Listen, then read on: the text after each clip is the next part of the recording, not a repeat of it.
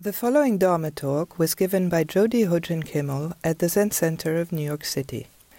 Hojin Sensei is the abbot of the Zen Center and head priest at Zen Mountain Monastery.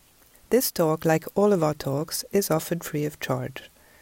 If you would like to make a donation or find out more about our various programs, visit us online at zmm.org/ZCNYC. Thanks for listening. Good evening, everyone. Welcome.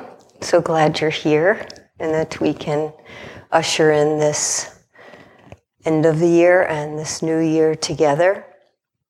And I wanted to say a little bit tonight about vows, a vow-powered life.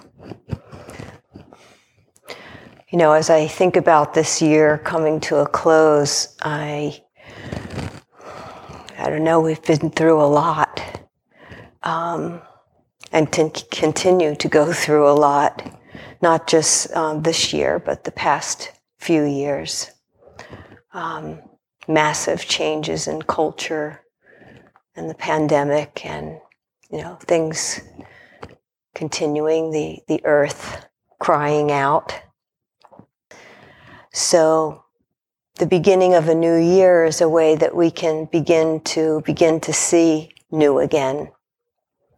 Begin again anew. Be fresh, being fresh. And actually this end of the year, I was looking for, it's a human invention, a New Year's Eve, because it must be something that we want and we need. And we see these marks of transitions all along in our life, ways that we can renew our purpose, realign our compass to true north. All along, there's markings of passages, right? Births and deaths, thresholds that we're crossing, initiations that we go through, cycles of nature. Weren't people writing you happy equinox? A change happening with the light. These are stopping places in a way, or places where we can look more deeply, take stock. Something's happening. So we're at the threshold of a new year, and it's an opportunity to reflect on past, on present, and future. Just reflect. And with that reflection, to make vows. Now, Fusatsu, this ceremony we're in, is a renewal of vows ceremony. And some of us may not have taken formal vows, but we have our own internal vows, directions of how we want to guide ourselves and live our life and be in harmony with one another.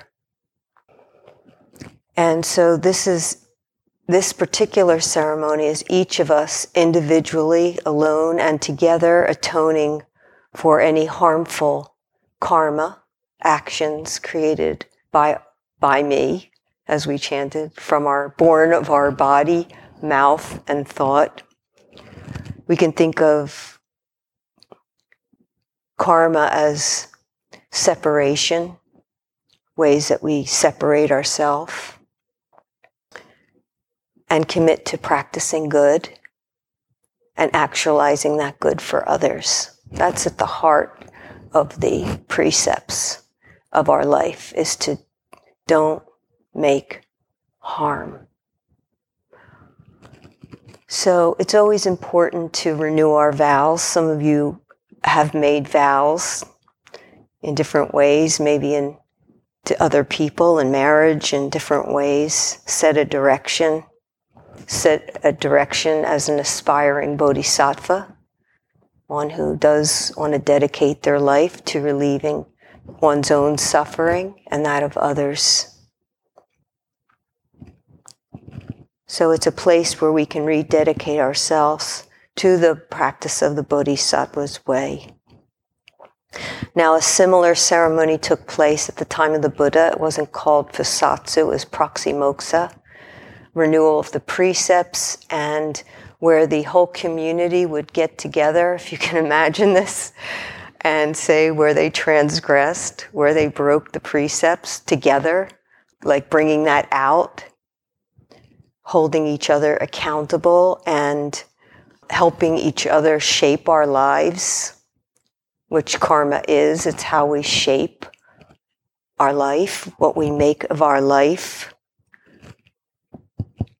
It's derived from the root word kur. How do you pronounce kr? Kr. Thank you. Which means action, or to make, or to do. So karma is to what we make or what we do with our lives through our actions. And one of the translations I read of Fusatsu is continuous good practice, or to cease from unwholesome actions. So that's Fusatsu. We renew our vows to have continuous good practice, to cease from unwholesome actions, where we make fresh and strong again the direction we choose to go in that creates good. And we can bring the body of insight, the body that recognizes that, together with the mind of insight.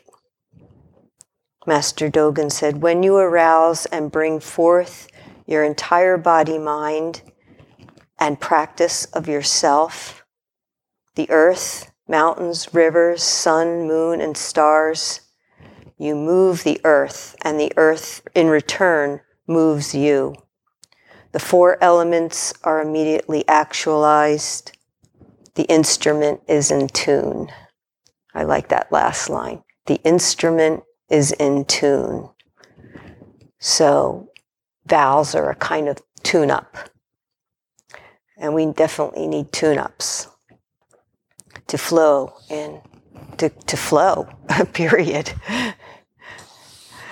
And the main thing about karma is this relationship between what we choose to do and then what we make of ourselves, how we shape ourselves. We inherit our karma from the past, from previous moments of existence in the form of a self. So we are this bundle of formations, of elements, of skandhas, these are other names for it, of conditions. And the past shapes how we understand and create our present intentions.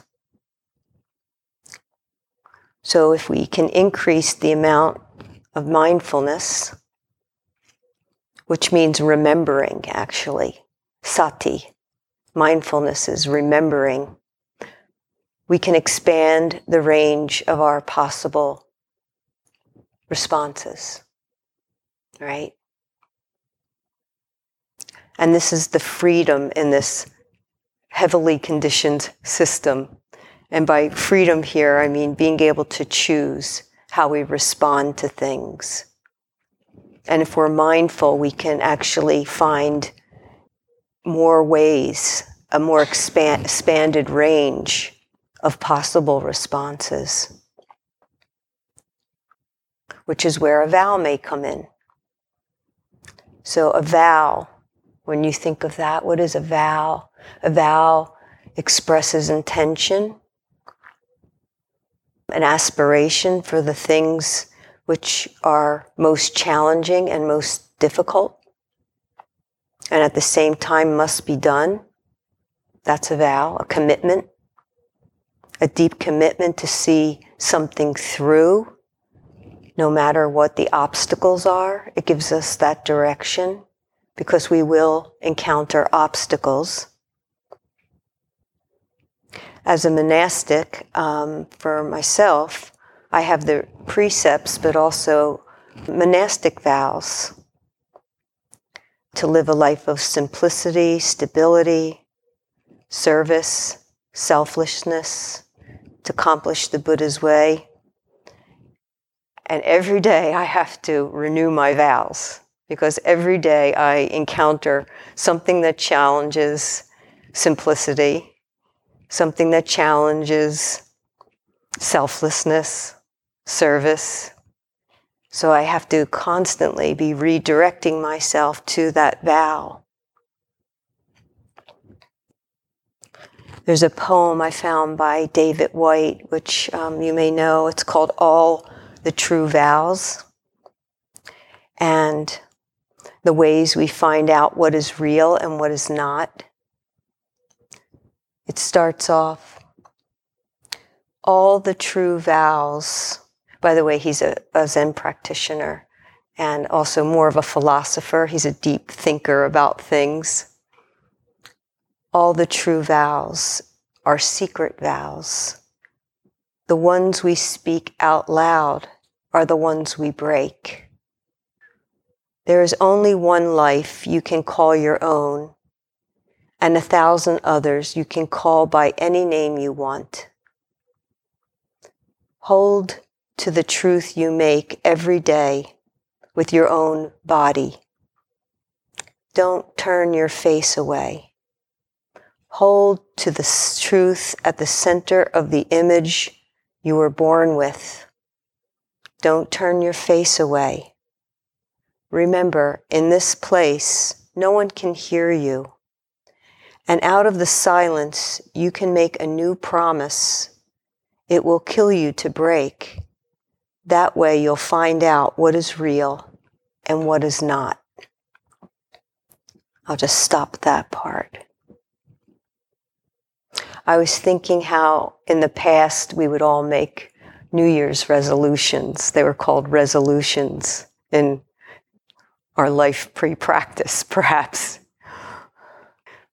Which usually, to me, when I was thinking about it, when I heard them, had an air of self-improvement. Like, I'm going to lose weight, I'm going to run, go to the gym, meditate. That one's helped us quite a bit. You know, in January, we usually have a surge of practitioners because of resolutions. So, thank you for your resolutions. The January ZTW was always full, and then it starts to dwindle again, gets weak. But vows are, I think, different from New Year's resolutions. They speak to something, in a way, much larger. Because they speak of our deepest intentions. They emerge from our own unique life circumstances. It's he calls it our secret vows. It's ours. It lives in us, in accord with our body, our unique life and circumstances. And they're made to orient our life, what is most beneficial. How do we want to shape our lives? How do you want to shape your life? What is most important? Mizumi Roshi was once asked about what happens when we die. He replied that while the physical body may die, it is our vows that live on after death. I was really struck by that it's our intention in life that lives on. I was asking myself, why even make a vow? Why would you want to make a vow? Well, for one, I realized how easily I get distracted and can lose my direction. I can go off course. Vows bring me back to what I think is most important and essential. So they help us to remember. I mean, when I look at the precepts, I think I've broken a few already in this day that I have to return to. I told a little lie. It wasn't a big one when I didn't need to. I took something today that wasn't mine and seemed available, but I wasn't sure. But I took it anyway. It was a bag of watercolors, as if I didn't have enough. But it was in the art room and it wasn't labeled. So I needed some colors, so I took some. But I felt it. I really felt it. And I didn't change it on the spot, and I did it as I knew it was happening. And I put them back, and I took them, and that's how I knew it was like off, because I was like messing around with it, right? So we do that. We sort of like, oh, it's okay. No, it's not. Oh, it's okay. No, it's not. And there's that tension there. So that's where we really need to examine and see, because that has an effect, what we choose and to make of ourselves. How do we realign with that intention of harmony? How do we understand it? What's the best action that would benefit myself and others? Like, I can imagine now someone coming up there, where's my watercolors? So I will bring them back. I'm going back tomorrow. So it's a good system. Chosen Roshi once came to the monastery, and she did a retreat on great vows. That's the name of her monastery, because she's really interested in vows. And she had us go through our families to see what kind of vows were made in our families. Like, I wrote down my grandfather was a musician. He was an orchestra conductor. And he was very, in his line, they were very devoted to the arts. There was a lot of ballet artists, and his life was all about music. And my mother vowed to take care of her children. I'm fortunate to be on the receiving end of that, the best she could. So we would look at our lineage. And also there were some vows that came up that were passed on that were not helpful, like misusing alcohol. That somebody could have a vow to alcohol and they drink. Or sexuality and harming themselves, harming others. And how some of these vows that may be in our lineage benefit us to change direction, to put an end to it, to stop the karma.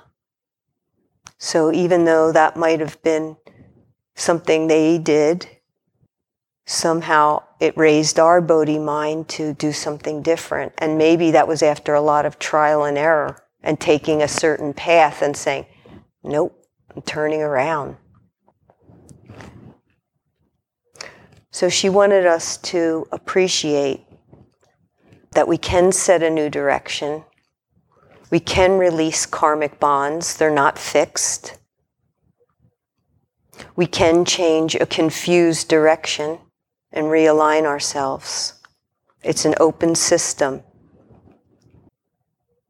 And she wanted us to appreciate how ways of being, how our vows are larger, and they don't actually begin with us. That a lot of what's in our mind streams did not begin with us. So it makes it a bit larger. And then we can call on ancestors and still help them change direction. By the present, we can change how we are in the present. Our actions in the present can change the past and can set up how the future will be. She introduced us to different kinds of vows we make, like short-term vows to complete a project or school, to embark on a journey or complete something. She spoke of family and community vows, promising to care for a parent as long as we're able to. vowing to raise and care for a child, promising to help people in abusive situations, vowing to care for the earth, marriage, to a person or persons. And she spoke of ethical vows, to uphold the Buddhist precepts or specific precepts, to speak kind words, even to difficult people, to resolve unwholesome actions and live with integrity, to make amends to beings we may have harmed. I vow. And so, as we study the self, we see that we tend to form deep attachments to the three poisons of greed, anger, and ignorance, and the conflict that that creates when we form that attachment with being greedy or angry or ignorant. It creates obstructions, and how that undermines our spiritual practice. We need to see this. And the weird thing is that it could feel so natural, because it's a propensity that we're familiar with, and it can feel very natural because it comes easily. So we really have to be attuned to what we're doing, that some of these ways, these poison ways of creating conflict, feel natural. The Buddha realized everything we do has a moral impact for ourselves and others, and he said, to begin practicing means that we have to begin by ceasing from evil or ceasing from harm. How can we expect to live in a way that's not hindering unless we see and stop hindering? How can we live a life clearly if we don't stop making a fog? How can we stop wars if we don't stop the war within us? Buddha also realized the absolute nature of all things, human and non-human. That all things are without any fixed characteristics, which is why we can shift and change. If it was fixed, we're done. It's over. Can't move. Why practice? It's done. But it's not set in stone. That because of human consciousness, because we think, because we have intention, because we make decisions, because we perceive good and bad, we perceive pain and pleasure, that everything that we do has an effect that brings about pain or pleasure for the most part. So the teachings always bring a lot of attention to really pay attention, look deeply, keenly, alertly, ceaselessly, and have courage to turn around, to turn towards what is real and true. Hold the truth you make every day with your own body. Don't turn your face away. And then be in harmony. Give life. So with the precepts, they contain what not to do and what to do. Actions that create obstacles. Don't kill. Don't steal. Do not steal. Don't speak of others' errors and faults. Don't be false and tell lies. Cease from evil. Don't make obstructions. Don't be angry. Don't be withholding. Because there are many such moments. We do that. And they also point to the affirmative moments when we're not angry, when we're not withholding, we're not speaking of others' errors and faults.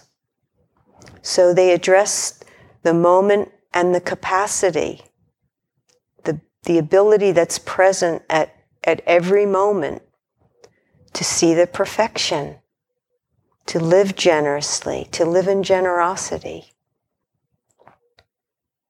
They recognize the full capacity to be without anger, to be without stinginess, to be without hurtful judgment of others.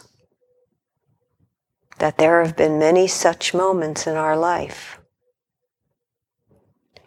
And I was thinking how it seems like even before we entered practice, we knew what that meant. Before we really knew that how we use our minds really does create our experience. Before we even knew that connection, think of those moments where you were actively struggling, wrestling, seeing anger arise, but trying to shift. Before you practiced, trying not to be angry, wanting to be generous, biting our tongue, not speaking ill when we could really feel like we wanted to speak ill of others. Even before practice, caught within confusion, there we were trying to see more honestly, bogged down in selfishness, trying to be larger, being intoxicated and realizing the dead end of that. And we may have had to go through it many times. And we were like, no, I don't want to do this. But we didn't have a path. We didn't know what to turn to. But yet we felt it. So these things probably happened in our lives. And each and every effort, even within confusion, was a step towards discovering what was real and true, whether we knew it or not. And so I think when I think of that myself, it really helps me to understand the vastness of the karmic web that we're in and see how in vow, there's intelligence and wisdom running through. And if it weren't for that, we wouldn't be here. We would not have heard the Dharma. We wouldn't have heard it. But that running through us, when we heard the Dharma, it was like, there it is. There's the direction I've been looking for. I hear it. I've been looking for it. I've been through so much and trying and wrestling, and here it is. A way. So whenever we make a vow, in order to practice and fulfill that vow, we have to be intimately and aware that we can undermine the vow. Kjogin Carlson, he passed away, I think it was a couple of years ago now. He's from Dharma Rain out in Oregon. He said this that always stayed with me. He said, as soon as you make a vow, an equal and opposite force against the vow arises. Wow.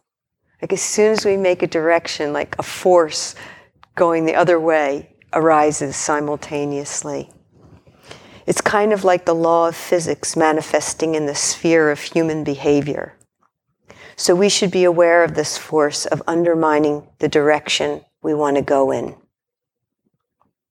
We have to become transparent to ourselves, be fearless, see, accept, and practice everything that's undignified, that's hateful, that's petty, that's jealous. Because that's how we find our way back when we practice that. As Shugen Roshi often states, we have to shift from the last one to find out to being the first. And in this, we can discover that every attachment is liberating. Anything we're attached to is liberating when it's released. Every form of ignorance is illuminating when we move through it, all evil karma ever committed by me on account of my beginningless greed, anger, and ignorance, born of my body, mouth, and thought, I atone for it all. I look deeply into the binding, obstructive, negative aspects to understand what creates obstructions. And at the same time, to not ignore all that is good. All that is good, to see this too. So, at the threshold of this new year, let's reflect on good karma. Because that too has been extremely instrumental in bringing us to this place. To appreciate the life we have, the ancestors we have, no matter who they were. Appreciating the people in our life. Because when we appreciate that, then we'll want to take care, whether it's a person or a thing or the earth. Everyone here in this room has had an encounter with a person, a teaching, a reading, a conversation that introduced us to Buddha Dharma. Some of you are here for the first time. What was it? Something you heard, some connection. And then that can lead us to an investigation, an exploration. Ultimately, we found our way here. Let us appreciate how much is in place for us, mentally, physically, emotionally, resourcefully, ability, time, that we are able to practice this Dharma. And without fear of punishment, without fear of imprisonment even, or seriously being ridiculed. We can practice this here. That we have good Dharma friends.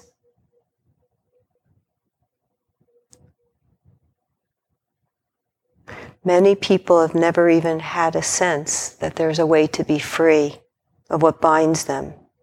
They know they are, but they may not have a sense of a path. There's a way. Many have a sense and seek, but don't find a way. So we should reflect on our good fortune. You may not think it's so, but look deeply.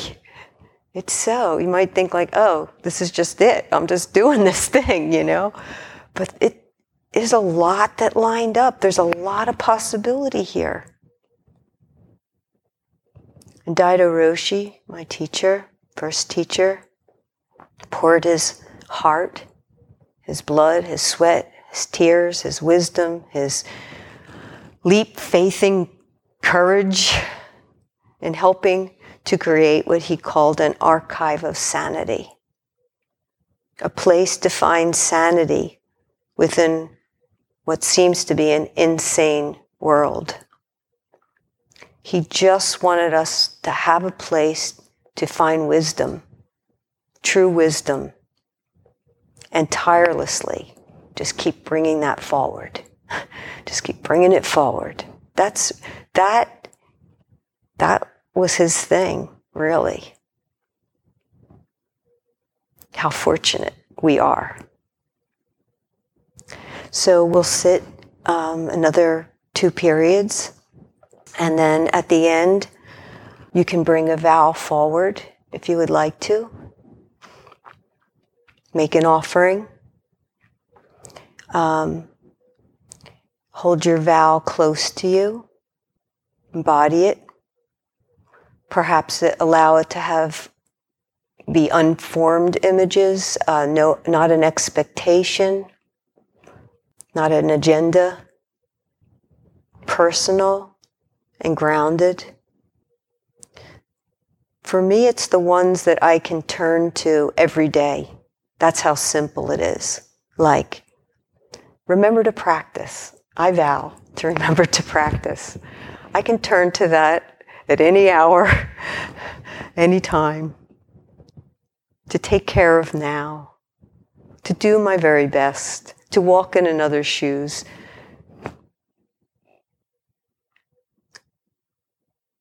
A vow that will guide you when you meet an impasse. You can say, this is the vow I made. I have mine for 4 years now up on my, refrigerator. That's no longer, they're moved. Why do we put stuff up on refrigerators? I guess because we go there so often. But where do you go so often that you'll see it? Remember it. The vow that can arouse you when you fall asleep. Let it be in your language. Okay? Just let it be in your language. However, it's that secret vow, not the ones we speak out loud, but the one that's your language, that only you need to understand. Your expression. All that matters is that it speaks to you in your silence. All the true vows are secret vows. The ones we speak out loud are the ones we break. Remember, in this place, no one can hear you, and out of the silence, you can make a new promise. It will kill you to break. That way you'll find out what is real and what is not. That's the stuff of vow, of aspiration. Not what we're going to do, more so what a life of doing that will do, will create. He has another part of the poem. It says, let your words join to another the way stones nestle on stone, the way water just leaves and goes to sea. Now leave them to go on. Let your words carry their own life without you. Let the promise go to the river. Have faith. Walk away.